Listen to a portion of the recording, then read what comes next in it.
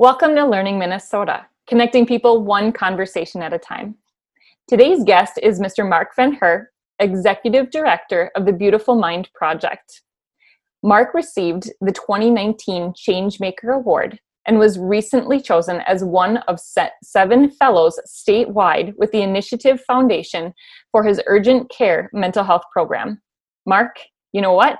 Let's talk. Okay. But before we get into the nitty gritty, please do share a little bit about yourself, your story, and the Beautiful Mind Project. Absolutely. 18 years ago, a 4-year-old girl saved my life. I had written a suicide note, left it on the counter, and I grabbed a knife out of the butcher's block and grabbed my keys, and I went down to my truck, and I drove to a desolate parking lot where I was going to end my life. And as I was sitting there kind of collecting what I thought were going to be my final moments, thoughts of my 4-year-old daughter came into my head. And I began to think about what her life would be like growing up without me in it. And for whatever reason, I put the knife back down and I drove back home. And it would take actually another 2 years before I'd be properly diagnosed with bipolar disorder and put on medication and normal ever since, whatever that looks like. And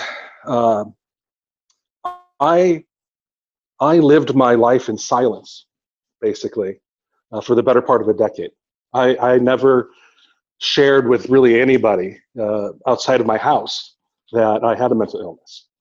Because I didn't want it to affect the way that people talked to me, treated me. I didn't want it to affect my career opportunities.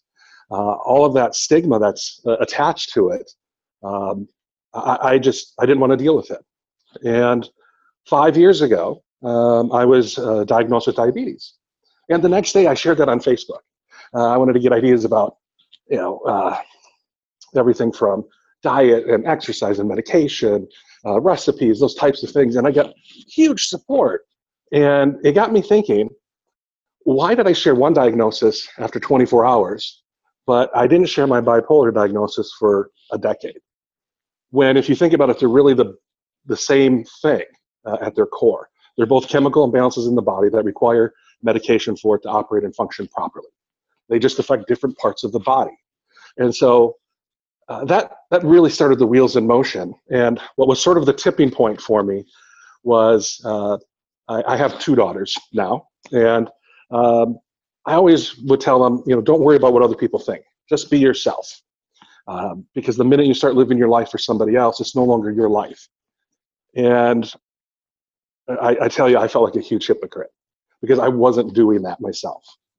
And that's when I decided that it was time to take some action and come out, for lack of a better turn of phrase, about my mental health, about my mental illness, and share that with others in the hopes that people would see that it's okay to talk about that people just like me who live and work in our community and have businesses and are respected can be functioning members of society even with a mental illness. And so that's why we kind of got things started. And so that's how we formed the Beautiful Mind Project. That's how it got started.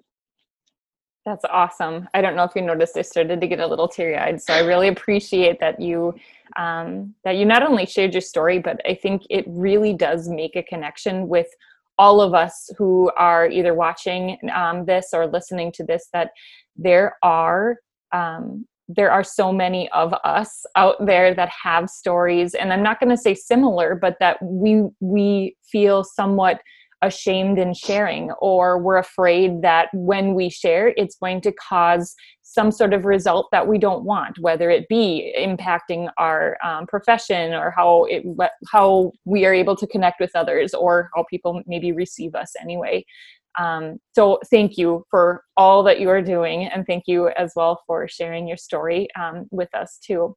So before we the first, I guess, thing that I would like to talk about is the difference between mental health and mental illness. But before we dive into that, I wanted to make sure too that those who are listening and or viewing understand that when we go into this conversation that we're going to have today on suicide prevention and mental health, that we are just touching the tip of a very, very large iceberg, and that this conversation will hopefully be able to broaden some awareness and plant that seed, but really entice and invite people to dive deeper into learning, whether it's our future videos, reaching out to you, or just learning more so that they can do better for those that they serve. So for those of you who are listening and or viewing, please know that this is going to be a fabulous conversation, but we invite you to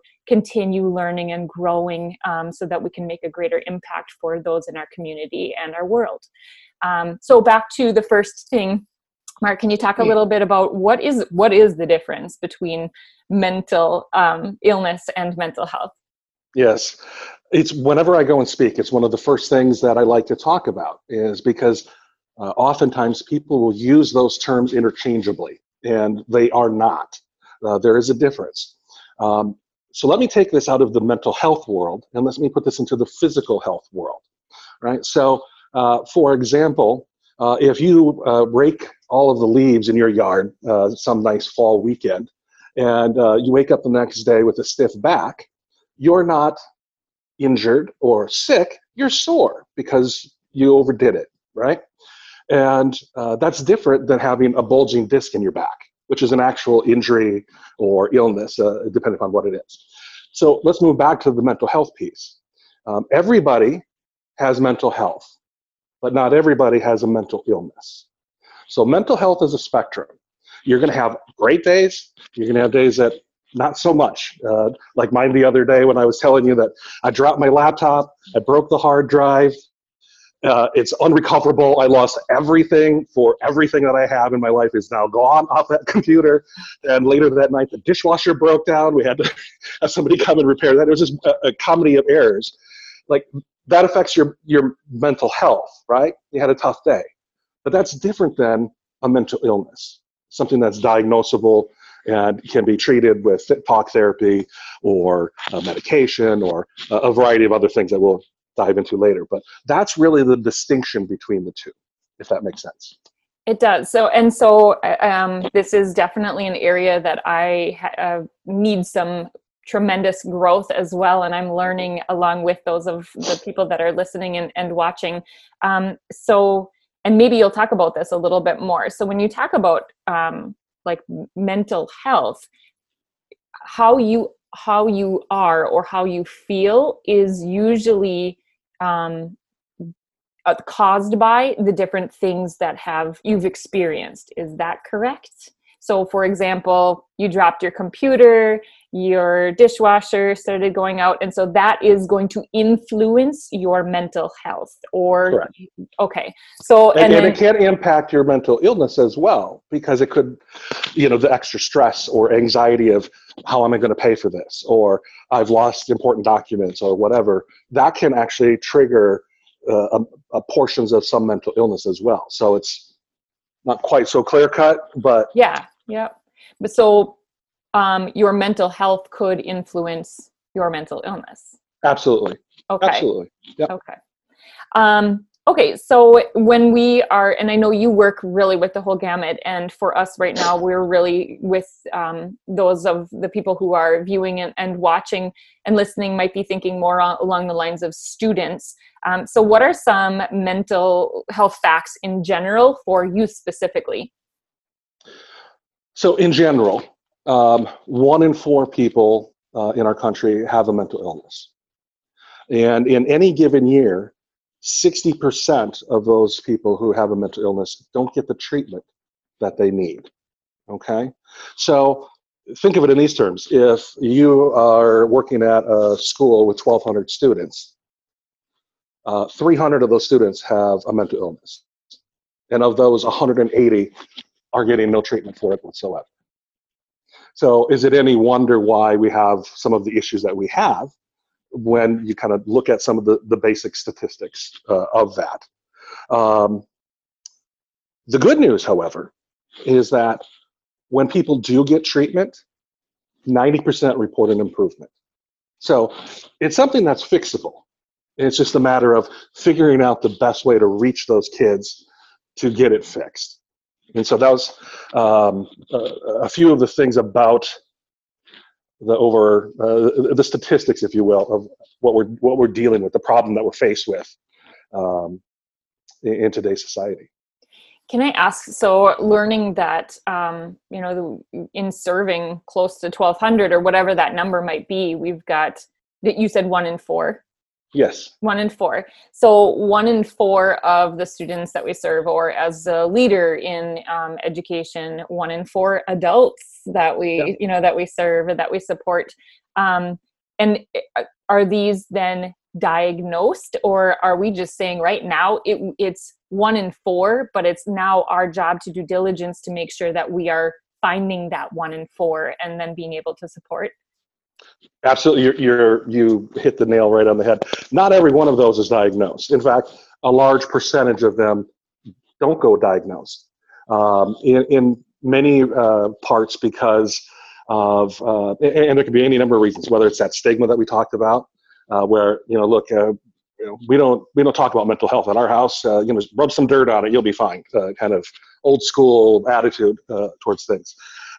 It can be where maybe they don't have the resources, the insurance, or the money to be able to go and seek out treatment.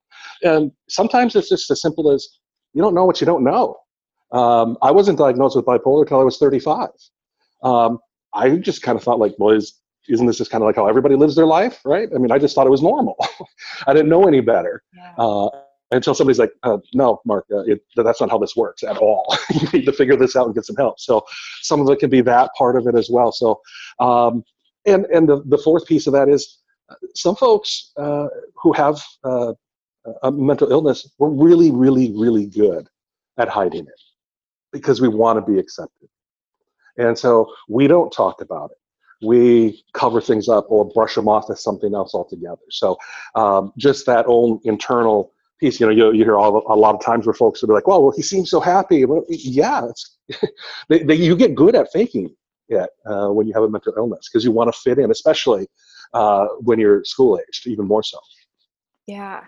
Actually, when you were talking about that, I remember there was a breakfast when I was in high school that was for Mother's Day, and my mom decided, so I have a sister, so she decided to bring her 2 daughters out, invite us for breakfast that day. And we went, and I remember there was a speaker, and it was a woman who I was familiar with in our hometown, but hadn't gotten to know very well. And so she shared that she, I believe she had depression. And I remember, I mean, that was, high school. It was like 98, 97 for me. But I remember how quiet it got in that room at that time. And it was weird to me because for me, I started to wonder why it was so quiet. You could have heard a pin drop, and I started to look around, and some people were avoiding looking at her. She was in the center of the room, and there was no response. And for me, I would have loved to see that standing ovation type of a response for everybody, but it seemed like it wasn't the time yet for some people to accept and even maybe look inside themselves and think, could this be me? Could this, like you said, you don't know what you don't know. You kind of go about thinking that whatever you are feeling, whether it is normal or not, is normal until you are told otherwise or you realize otherwise. So it's been really, really great to see since that time and that experience for me, more and more people share. More and more people tell their story, and even people who have the spotlight already, people in the news, people on TV or on radio, we're able to hear that everybody is starting to feel okay and understand that it's necessary for them to tell their story, not only for themselves, but to help others as well. There is a great deal of power in sharing your story. I have to tell you, when I came out about my mental health, it was equally the scariest thing I've ever done because I didn't know what it was going to look like on the other side, but also the most empowering. I felt completely liberated. Like I didn't have any more secrets from my friends. I just was like, I can just be me finally. And it was huge. And I get and I respect people who aren't ready to share. Everybody's at a different place in their journey, and that's totally okay. And some people will never want to share, and I have no problem with that. What I do encourage people to do is share if you're comfortable sharing, because it not only is going to make you feel much, much better, but you don't know how it's going to impact the people around you. I know when I shared my story on the Beautiful Mind Project, I mean, I got responses from all over the country, people that saw my story and, were inspired and thanked me. And, I was, thinking of harming myself, but your story changed my mind, that kind of stuff. And, I never thought that would even be a thing and have that kind of impact, but it truly did. And so we actually ran a series called 30 for 30 this last fall, 30 stories in 30 days, where I asked folks, our followers on Facebook, to send me their stories. And we would publish them on our website, unedited. I mean, I didn't correct grammar or anything. So, for all you teachers out there who are going to, critique the spelling or whatever, that wasn't me. But it was really interesting. And it's from a lot of different perspectives. It's from people who have lost loved ones. It's from people who have a mental illness, from people who have family members, and what it's like to live with somebody with a mental illness. I mean, there are certainly challenges associated with that as well. So I'm going to piggyback too, where you were encouraging people to share when they're comfortable. I'm going to encourage, in addition to that, if somebody does share, to thank them for sharing and to be supportive in that realm, because silence could be, could send a message that you don't want to send. So being able to be both on the sharing side, but then on the receiving side, and helping to release the stigma of talking about it and of learning and growing together on it. You don't need to solve the problem or the issue or anything like that. It can be just as simple as just sitting next to the person, putting your arm around them, letting them look, I'm here for you whenever you want to talk. Something simple like that goes so far. It goes so far in helping them. So I'm going to go on a little bit of a bird walk, because when you said that, there's a lot of I've been seeing a lot of conversation about sympathy and empathy, and how it is maybe not more important, but it has a greater impact on somebody if you are empathetic instead of offering the upside or the bright side, that sort of a thing. So I know, there are a lot of authors, and I remember watching a video of a study where a scientist or a researcher had some of the people come in, and they learned that they got a parking ticket on their vehicle. And so this researcher approached them and said, and kind of said the upside, or, maybe things will be better, whatever. And then another person came and said, gosh, that's such a bummer, I'm sorry. And, had that kind of empathetic side. And then afterwards, they had the people that were coming in take a survey, and they noticed that the people that were empathized with still had more of a positive look or attitude about their ticket than the people who were told, it could have been worse, or, that sort of a thing. So I've really been trying to learn about how to, when people do share and when they're vulnerable with me, how to be able to respond in a way that doesn't negate what they're feeling. And it's not a competition. It's like, oh, I know exactly what you're going through. No, actually you don't. You may have experienced something similar, but that was your experience. And so it's not a comparison. It's just, again, it's just being with that person is so important. And just having somebody to talk to, it can make all the difference in the world in a young person's life. Yeah, absolutely. So as we were talking, and we were talking about the 1 in 4, so I really want to kind of think about, I know even in the world of education, it is so important to catch kiddos at their littlest stages in any sort of learning development stage that might trigger whether they are going to have a learning disability or to need some extra support. What do we know about brain development for kids and for mental health? Well, the brain actually develops from back to front to the prefrontal cortex, which is, like the part that we always like, how come you just don't do this? And it's because it's the last part that, that gets formed with it. And so, that lack of maturity often makes it difficult to distinct, make a distinction between what's normal teen behavior and what are maybe some warning signs that we should be aware of. And these affect everything from, impulse control to emotional reactions and, not being able to focus on certain things. Those are kind of stereotypical developmental pieces to it. Whereas, some of the early warning signs would fall more into, disturbed sleep patterns, irritability, those types of people. I mean, there's a huge laundry list. It's probably like 15 deep, 20 deep. I won't go over every single one of them with you, but so it's some of those things, and people who aren't finding the same joy out of certain activities that they normally would. If you maybe you've got an athlete in your life or a musician in your life, and you notice like they just don't seem to care about it anymore. Those are some, would be something that you would want to talk to them about. Like, hey, is everything okay? Is there anything you want to talk about? How are we feeling?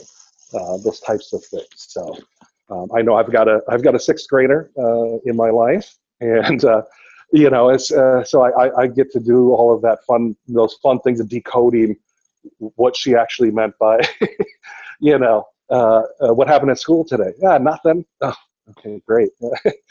All day, nothing happened. That's fantastic. And trying to figure out, did something happen and she's just not wanting to talk about it yet? So those are sometimes it's just a little bit of being persistent. And I understand as an educator, you've got a lot of kids in front of you every day, and nobody's asking you to be a mental health expert, but I'm going to guess that every single person who is watching this course at one point in their career or another has kind of gotten one of those gut feelings about a kid, like, this tells something's not right.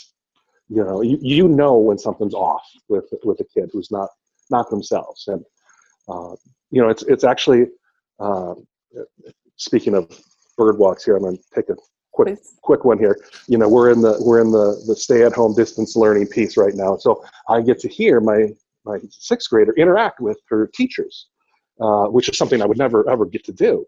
And I have to say that I've been so thoroughly impressed with how they've reached out to her and checked in on her. One of the teachers actually FaceTimed her last night at 8:00 at night because they noticed she hadn't done some of her homework. And, my daughter was having problems downloading a book she needed to read. And she walked her through that. And I'm like, that's amazing, and I totally recognize that that's above and beyond the call of duty. But just that teacher recognizing that, hey, something was wrong with this kid who normally has her work in on time was missing something. So. Yeah. What I also hear you saying, so, right now with distance learning, it's incredibly important for teachers to be able to connect with their students. And I love that you have, that your daughter has that ability or opportunity to be able to connect with her teacher beyond the normal work hours, which as an educator and working right now with a lot of classroom teachers, all of them have said that the workload is about the same, maybe a little bit more, but instead of it being from, your 7:30 to 3:30, your contractual day, it's all spread out through the entire day. And so they're finding ways to be able to reach out to families and the students that work best for them, when it works best for them. And I think that is wonderful for being able to kind of keep tabs or check in with students. What I hear you saying too, though, is yes, we don't have to ask every single student, how are you feeling? Tell me your story, and kind of probe and maybe dig deep. But we should watch for where things are changing from what we consider normal for that student's behavior. Right. Yeah. That person who's normally, the life of the class and is suddenly withdrawn. cues like that where you're like, something's going wrong, going on here. It can be a quick check-in. I mean, I had a teacher like that when I was a senior in high school, and he ended up being my favorite teacher, even though he taught my least favorite class, which was chemistry. Uh, uh, yeah, he was my basketball coach, and so it was one of those things where uh, I had broken up with my girlfriend of 2 years, and I was feeling pretty bummed out about it, and he noticed that something was not right with me, and he pulled me aside one day, and just had a heart-to-heart talk with me, and like, hey, what's going on? And I mean, it made a huge difference in my life, and so it can be it's small things. Absolutely. So, we talk about too with the brain and how it develops from back to front. And you said you have a sixth grader. I have a sixth grader, and I have been noticing some things. And I think there's actually in education more of a general understanding that middle school is a tough level to teach for a lot of teachers because they're. God love you all. You are angels, I tell you what. There is this, and I'm noticing just with my son, he is very quick to respond before thinking about how he's responding, or he's very quick to do something without thinking of the outcome or the repercussions or what could happen. And I know, I work with my own kiddos on talking about healthy risk taking when we are outdoors and that sort of a thing, but there are some things that are happening with him right now that I'm noticing that is a change in behavior, but I guess for me, I just kind of attribute that to that's his brain right now is working on overload trying to. So can you talk a little bit more about what that looks like in an adolescent brain in terms of if I'm watching for a change, specifically to be able to identify if any of my students might be at risk or might be in need of support, where would that threshold or that line be where I would or I might look at that student and say, that's just middle school. That's right. Just how his or her brain is working right now. Yeah. And that's, and that's where this can be really challenging in that, this isn't like a hard science like math. Like there's a right answer and there's a wrong answer. There are degrees to everything, and what might be normal for one child isn't normal for another. And so there isn't, like I said, a hard and fast like black and white line. But again, some of the things are like a decrease of enjoyment in spending time with friends and family, a significant decrease in school performance. So again, they're not turning their homework in on time. The work they are turning in is substandard to what they normally would be doing. Strong resistance to attending school or absenteeism are, again, other indicators that something may be going on, whether at home or at school or both. Problems with memory or concentration, big changes in energy level, in diet, sleeping, eating patterns, all vary as well. Sometimes, you might be able to notice something in their artwork. Maybe it turns a little darker.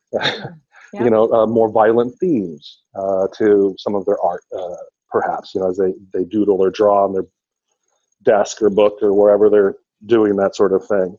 Of course, and then you then kind of ramp that up a little bit further into, maybe they begin to use illicit, smoking marijuana or using alcohol, other thrill-seeking behaviors that would go outside the norm of, what a typical school-age person would do, because that actually is an indicator of a mental health illness. In that, a lot of people think that, they killing yourself or wanting to harm yourself revolves strictly around using a gun or hanging or whatever, but it also can be, driving 110 miles an hour down Main Street, without your seatbelt on, or jumping from, an 80-foot high cliff into the, quarry or into the lake or whatever. So there are other behaviors and patterns in there that all are indicators of and warning signs that, hey, this is flashing. And it doesn't mean that it necessarily is, but it's certainly something that you'd probably want to take a look at. Yeah. So what I guess I hear you saying that in addition to watching for behavior changes, to look at kind of being more, really just opening up your awareness of different things that are happening. So like you say, it could be artwork. It could be that they don't want to go to school, but just one time of not wanting to go to school, or one piece of art that has something, that might be considered odd or for their typical behavior, but looking for patterns. And change that is happening consistently. So it's not just kind of this one-time thing. Yeah. Okay, sorry. So as we talk then, and we're talking about looking for these patterns, and then you moved to talk about how suicide doesn't necessarily, and if you think about it, it doesn't have to involve a weapon. One thing that I did learn, and I don't know if you can speak to this, is that usually males are more successful in their suicide attempts than females, because males usually choose the type of or weapon or what that would, and I don't know how to say it, so I feel kind of, but that if they choose a gun, that is going to be successful in their attempt. Whereas, and I heard and learned that females do or might choose to do something that's not as immediately lethal. Yeah. So can you speak to that? Absolutely. You are exactly right. Boys are much more successful in completing the act successfully than girls are, for that very reason. They typically are going to use a gun, and a gun there's almost no turning back from. Whereas girls or females will typically use pills or cut, hanging, things like that, things that the success rate of those isn't quite as high. It's still dangerous, obviously, but not quite as high. And suicide in it's the third leading cause of death in teens. And for every suicide, I want to make sure I get these numbers right, there are at least 100 suicide attempts. Wow. And over 14% of high school students have considered suicide, and 7% have attempted it. So in that student body of 1,200, you have 7% who've attempted suicide. You're looking at 84 people. That's about 3 classrooms full of kids have attempted suicide. I mean, if you think about that, if you just walk down the hall and picked 3 classrooms and said these 3, at some point in their high school careers, they're all going to try to kill themselves. It's pretty mind-bending to think about. Yeah. So just learning that and hearing that, I am wondering a couple of things. So first, I would hope that in monitoring and being very cognizant of behaviors that are happening with my students, that I might be able to find that little sliver of where I can be sure, and might there be calls for help, or kind of those signs that are a little bit more outward than just a change in behavior.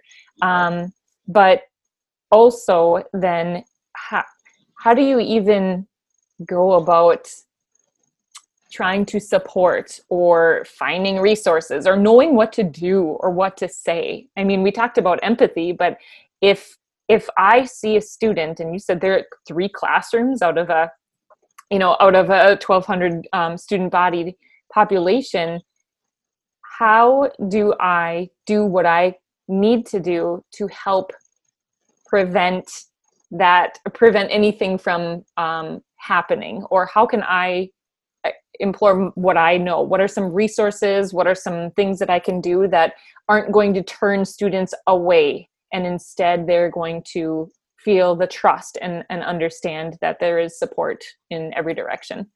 Right. Well, if you think that a student is been exhibiting behavior or has some warning signs, the research has shown, as uncomfortable as it may be for you, to be direct and ask the question, are you thinking about killing yourself? That if you don't pose the question that way, it gives them an out. You know, this is, it's just a different way of doing it that research has shown is much more effective. And from there, you know, depending upon what they say, how they respond to that, you want to make sure that you're keeping them safe.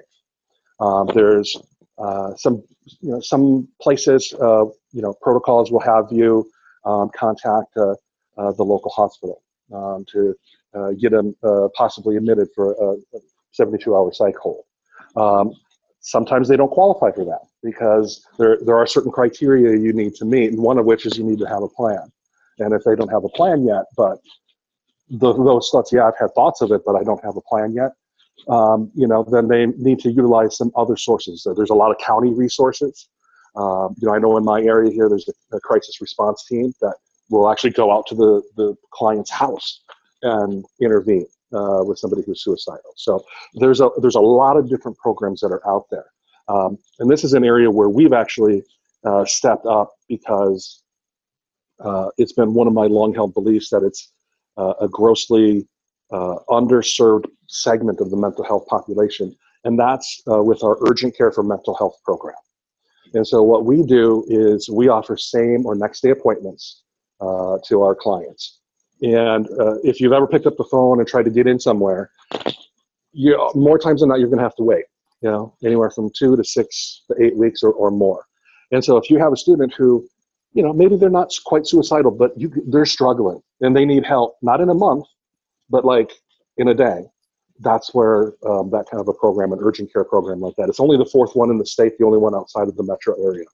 And our plan, right now we're in central Minnesota, but our plan is to be statewide in 3 years. So, and we want everybody to have access to it because it's been a frustration of mine over the years that, when you finally get somebody who says, all right, fine, I'll go. I need, I recognize that I need help. And then they go and make that appointment and it's a month out. Well, what do you think happens in that month? They lose all their mojo. All the steam for that goes away. And they're like, nah, I'm feeling better now. I'm good. Well, no, you might be feeling better right now, but the problem didn't go away. It just subsided. And so they never get the help that they actually need. And so they're at risk. And my thought process on it, and I'm kind of maybe jumping the gun here a little bit with some of the other things we're going to talk about, but my whole point with the urgent care piece of it is when we're talking about suicide prevention, almost exclusively, suicide prevention is focused on the very end process. Like, oh, you want to kill yourself? You want to harm yourself? Well, let's get in the game. Let's start, let's treat you now. We don't do that with any other part of medicine. We don't go, well, now that you've got stage 4 breast cancer, let's start giving you treatment, right? No, we do mammograms. We do prostate exams. We are proactive with how we treat that person, right? And we don't do that with mental health. We literally wait until you're on the cusp of death before we decide to act. And we need to be swimming way further upstream and getting folks help before it ever becomes that big of an issue. And if we can do that, that would mean a huge difference in the number of suicides in our country. If we get people the tools they need, the help that they need, as opposed to waiting to the end. And how I know that suicide prevention programs aren't successful? Because over 40,000 people take their lives every year. It takes more people than breast cancer does. Wow. So it's one of those things where we need to rethink how we approach mental health in preventing suicides. It's not, to me, it's not the end of the Right. race. It's way back up towards the beginning of it. And it starts with other things such as, my personal belief is I think we should be teaching mental health from the first day a kid steps into school on up. Now, I know I'm not talking depression and suicide with a kindergartner or a first grader, but we can talk about feelings, how to recognize those, how to process those, recognize them in others, how to be compassionate, how to, those are things we can teach to kids to get them to be in line and in tune with their emotions. So when they get older and they get into that middle school where everything's, a 5-alarm fire going off in their brain, they actually have some tools with how to manage a little bit better than we've done in the past. So that's one of the other things. I love that you shared that, though, because, well, there are a couple of things that I want to touch on. So I'm going to say those, and then I'm going to go back to what I wanted to share. So the suicide piece, I had heard that the students it's becoming younger and younger. And right now, about age 12 is where kiddos start thinking about, the value of life and what that means, and then considering whether or not they should stick around here. So that is one thing that I would like to touch on in terms of age level, about really what age kids start to think about, and whether or not what I heard is confirmed. 10. Oh, yeah. Poor kid. Okay. So 10. And then I know, we needed to touch on that suicide is a public health concern, but really, I guess I don't know how much more we need to share in order for people to realize how much of a concern. This is so urgent that we need to do something differently. And I love that you're saying we need to back the train up and not only, serve those who are at the very, very end of it, but all the way behind.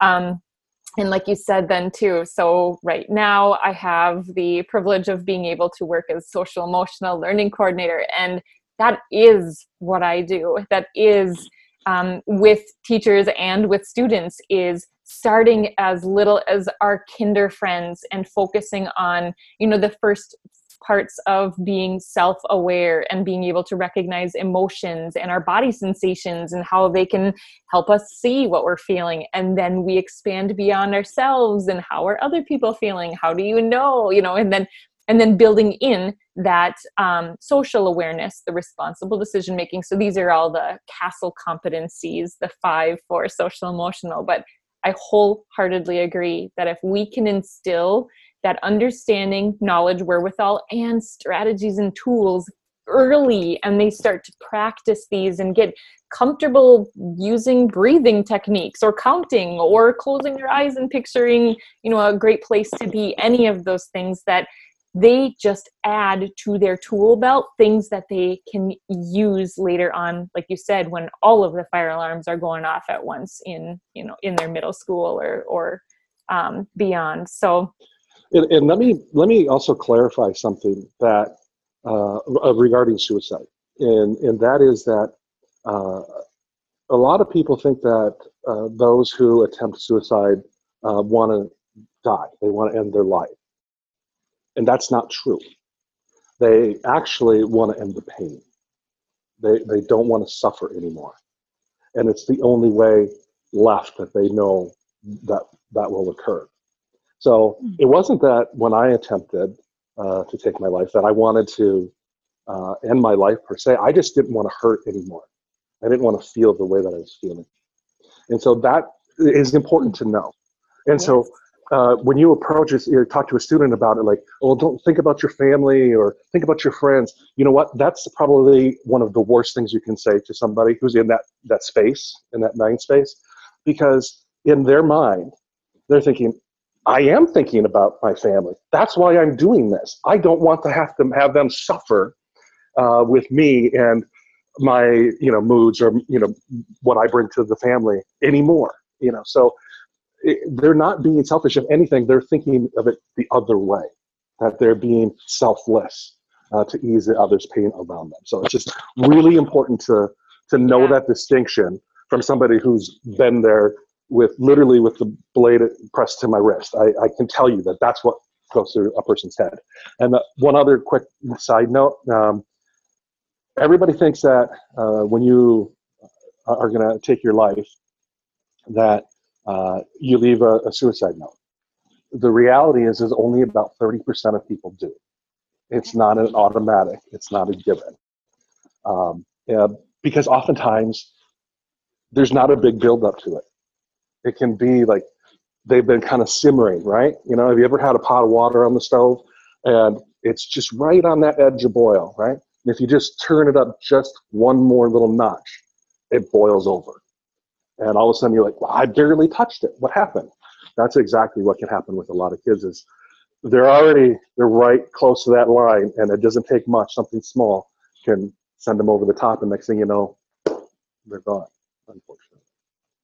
You talked and said, and I'll be honest, when you said it, in my mind, I was thinking, gosh, as an educator, I don't know if I can just come right out and say, are you thinking about killing yourself? And even just saying it right now, it causes my body to react a little bit like, oh, I don't know. But I'm glad you said that. And I'm glad that you said, here's the reason why as well, because you don't want to cushion it and allow them to have an out. Like, it's too important for you to try to sugarcoat or, you know, allow them the freedom of responding in a way that they want. And it just needs to be that. So I appreciate that. And I will, in my diligence of watching for behaviors in the kiddos that, you know, that I know closely and all that I care for, what happens if they say yes? Okay. Let's get you, first of all, you're not going to leave my side. We're going to stick together and we're going to get you the help that we need. All right. Because I'm here to care for you. And that's where, at that point, you need to get mom and dad involved where applicable, and need to, again, reach out to the proper authority and follow whatever procedures that your particular institution has for things like that. And I know different schools have different protocols, and they probably all more or less follow something similar with that. But yeah, I mean, it's one of those things where you don't want to leave them alone for even a minute. Like, they're glued to you until you can hand them off to whoever it is that's going to take them to get the help that they need, because they need to go to a hospital. If they're thinking of killing themselves, they need to go to a hospital. They need to get assessed and have a determination made on what's that next step with that. And frankly, it doesn't matter how embarrassing it is for the kid at that point. I'd rather have them die from embarrassment than actually die. Yeah. So I know we have a couple of other things to touch base on, but I want you to be able to share, if you would want to, about a project that you're working on, how we talked about, rather than waiting to serve and support and address people at the very end when it's, I don't want to say most concerning, but I'm thinking when it's most urgent, or when, you know, they're at that end of that. So what are you working on right now? And sorry, you shared it with me, so I'm excited. Yeah. We've got a program that we are just putting the finishing touches on. Fall of 2020, we're going to begin our first round of beta testing, and the project is called the Beacon Assessment. And so the idea with the Beacon Assessment is that we want to give every kid in grades 5 through 12 a mental health assessment once at the beginning of the year, maybe during orientation. They pop into the computer lab, go to our website, complete the survey, which will take all of 5 minutes to do, and we'll get that data. And what we'll do is we'll be able to assess to see who's at a high risk category. Now, and we'll get those kids immediate help. We then want to do a second assessment once school's been in session for a while, so midway through the year, maybe after Christmas break, something like that, to kind of see how kids are progressing, how are they tracking, are certain kids, did they go down? Why did they go down in their mental health? Is it because of school? Is it because of social issues? Those types of things. And the idea with it is really kind of twofold. One is we want to be able to catch kids early. Again, being proactive in our search for kids who are at risk, who may harm themselves. The second piece of it is we want to be able to provide the schools with data about their students that is going to be really helpful in how they design their educational platform, maybe the way they conduct classes, or how they train their instructors, or whatever it is that the data brings out and highlights. That's really what we're hoping to do. And so we're hoping by 2021 we can roll that out in force across the state. And this is, again, another personal project of mine, born out of my own personal experience. Because my bipolar disorder, my doctors had said, you probably had it when you were a teenager. Now, I wasn't diagnosed until I was 35. Now, as much as I love my family and my life now, there's a part of me that wonders, how different would my life be if I was diagnosed when I was 15 instead of 35?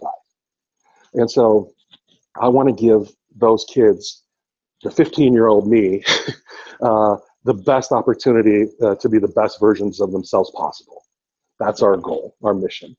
And it can be anything from helping to reduce bullying, to people who are marginalized because they're part of the LGBTQ community, or they maybe have some other mental issue.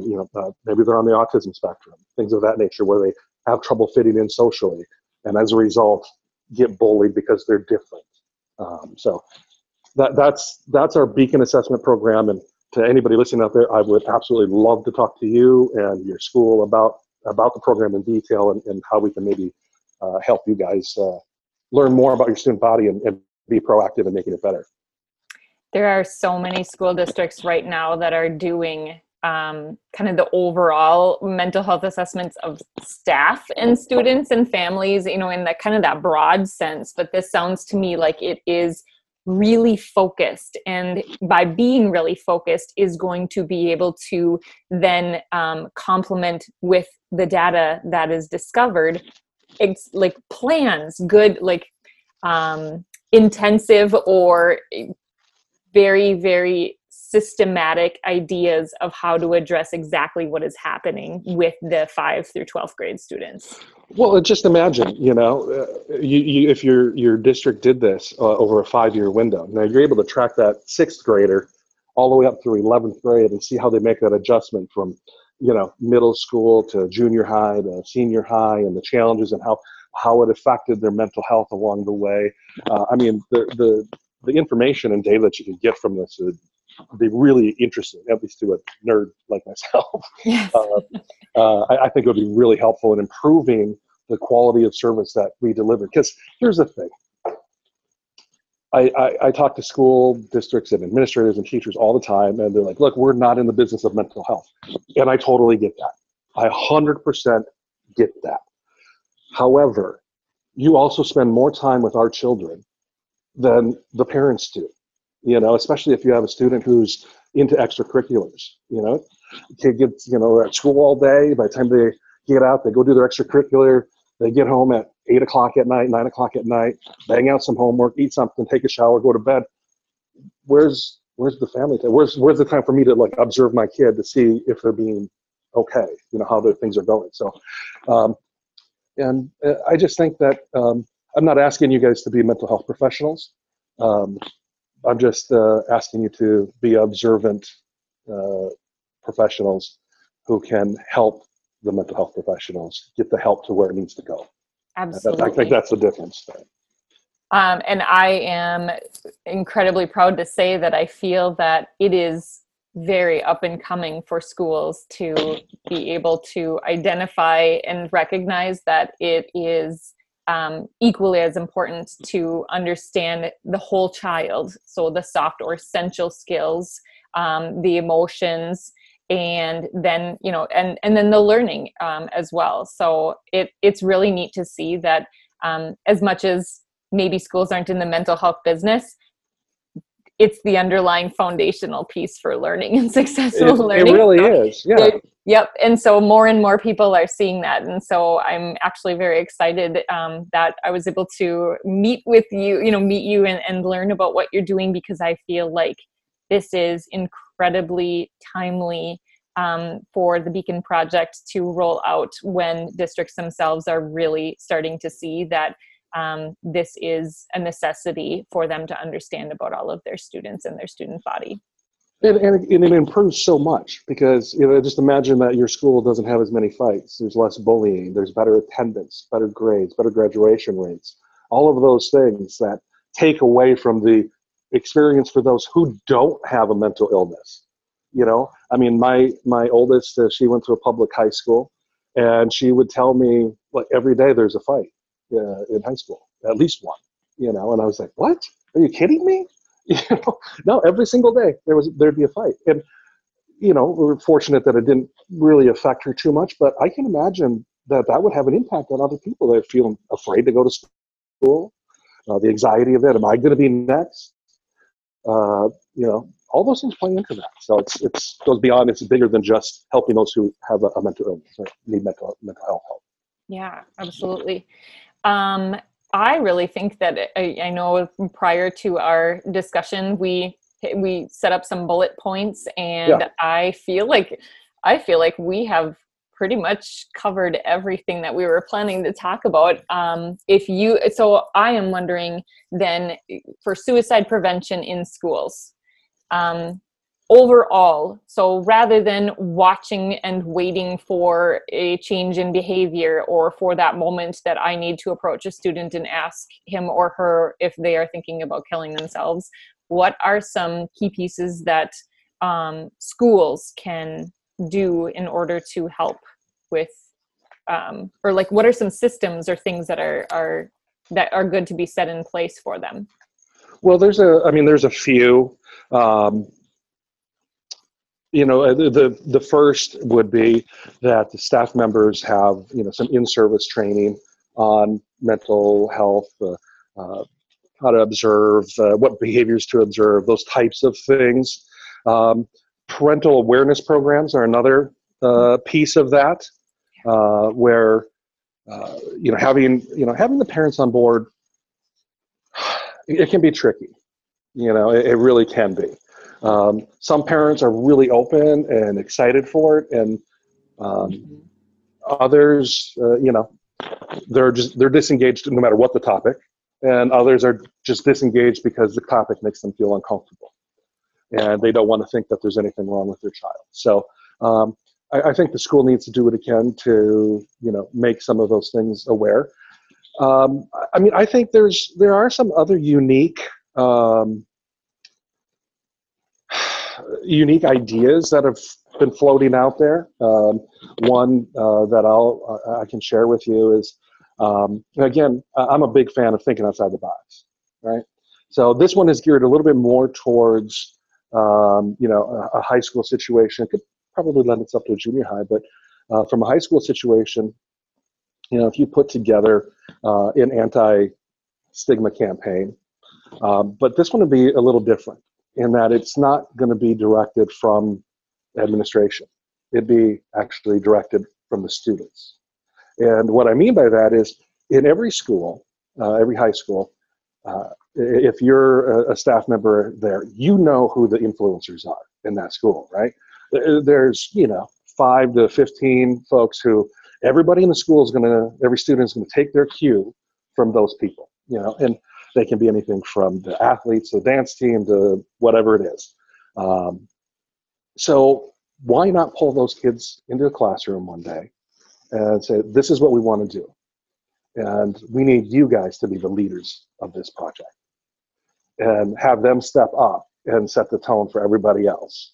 And in my mind, that would have a much greater weight than something from the top down type thing, where you get these kids fired up about this project. And a lot of those kids, they want to be leaders. I mean, they enjoy that role anyway, and they're kind of a natural at it. So let them work to our advantage for a change, And so that's just, again, one of the out of the box ideas of doing something different. And I'm sure there are others out there with that type of thing.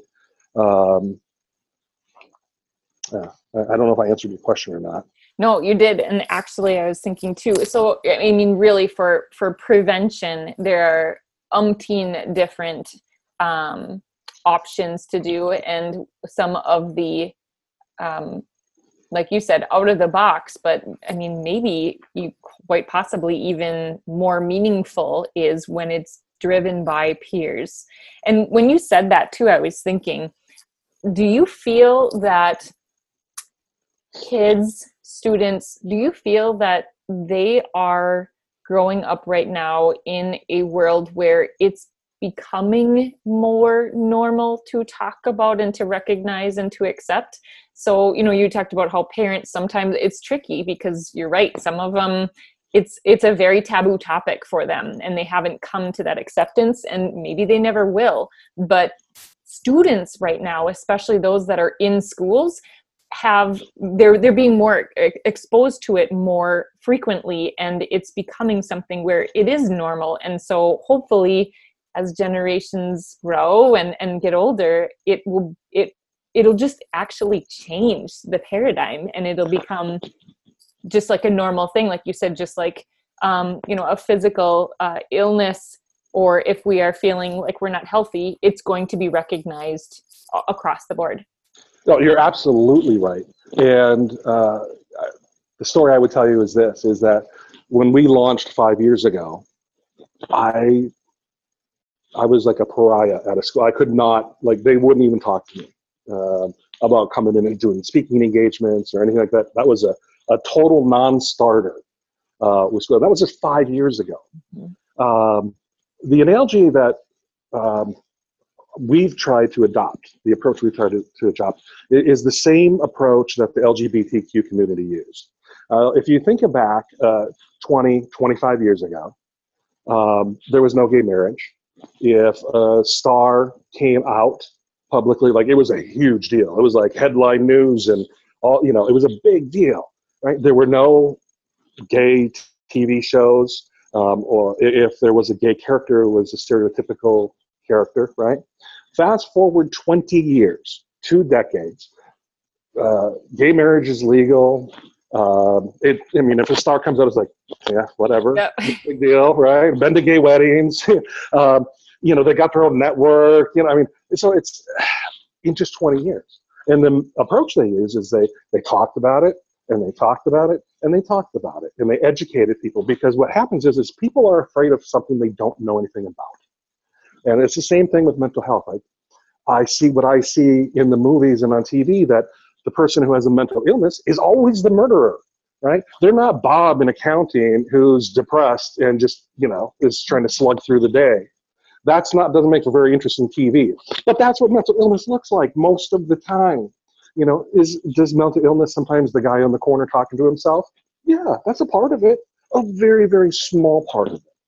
And so we need to, continue to talk about, continue to educate. And the more people that come out and share their stories, the more people realize, like, oh, yeah, hey, this isn't really that big of a deal. A lot of people have this, So that's the approach we're using. And the idea, we've invested a lot in kids, because with that mindset that in 10 years, these kids are going to be the influencers. Yeah. They're going to be the ones who are going to, dictating what happens on social media. And they already kind of do anyway now, but even more so, what's social media, what's the culture going to be like? And that's what's going to happen. That's what's going to change. It's an investment in time. It's not going to happen overnight. And we're never going to get everybody over to our side. That mental health is an important part of our fabric of our being, but it's not going to stop me from trying. Yeah, absolutely. Me either. And I think I can speak for all educators as well, that we recognize that it's essential. It's essential for, for learning, but just for being a happy, healthy human being. And that's the world of education, and why we're here too.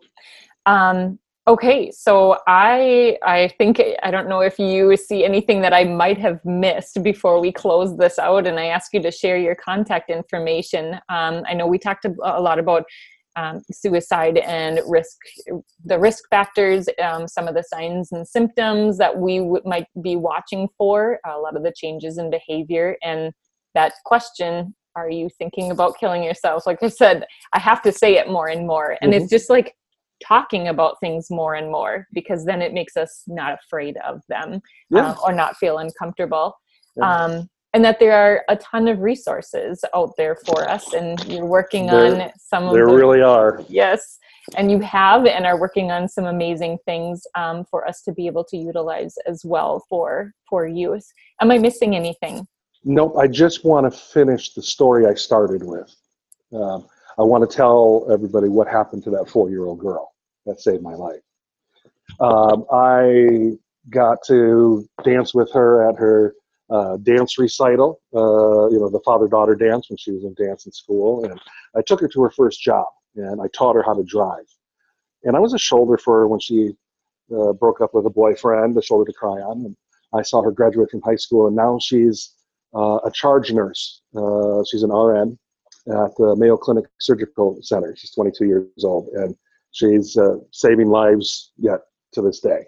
So I'm incredibly proud of her, and I'm so happy that I made that decision that I did. And what I did to kind of remind myself of things is, I don't know if you can see that very well or not. I see. Is it promise? It says promise. Yeah, it says promise on there with a semicolon for the I. Semicolon is punctuation that a writer uses when their story's not, when the sentence is not over, the story's not over yet. And it's a big movement. And the word I got, promise, I put it there because that's where I put the knife. And it's a promise that I'll always stay on my meds. It's a promise that I'll ask for help when I need it. And it's a promise that tomorrow's going to be a better day. And so whenever I get tough, things get hard, that's where I go to. So thank you. Yeah. Thank you. You should be incredibly proud of both your daughter and yourself, and just the sheer impact that you may not see, but that you have on everybody. And so thank you for all of the work that you are doing. My pleasure. So Marc, if people are interested in maybe jumping on board with the Beacon Project, depending on when they watch or listen to this, or if they just want to reach out and pick your brain or gather resources or ideas or whatever it might be, what might be the best way for them to contact you or get a hold of you? Well, there's really two ways. We have a Facebook page, The Beautiful Mind Project, easy to find.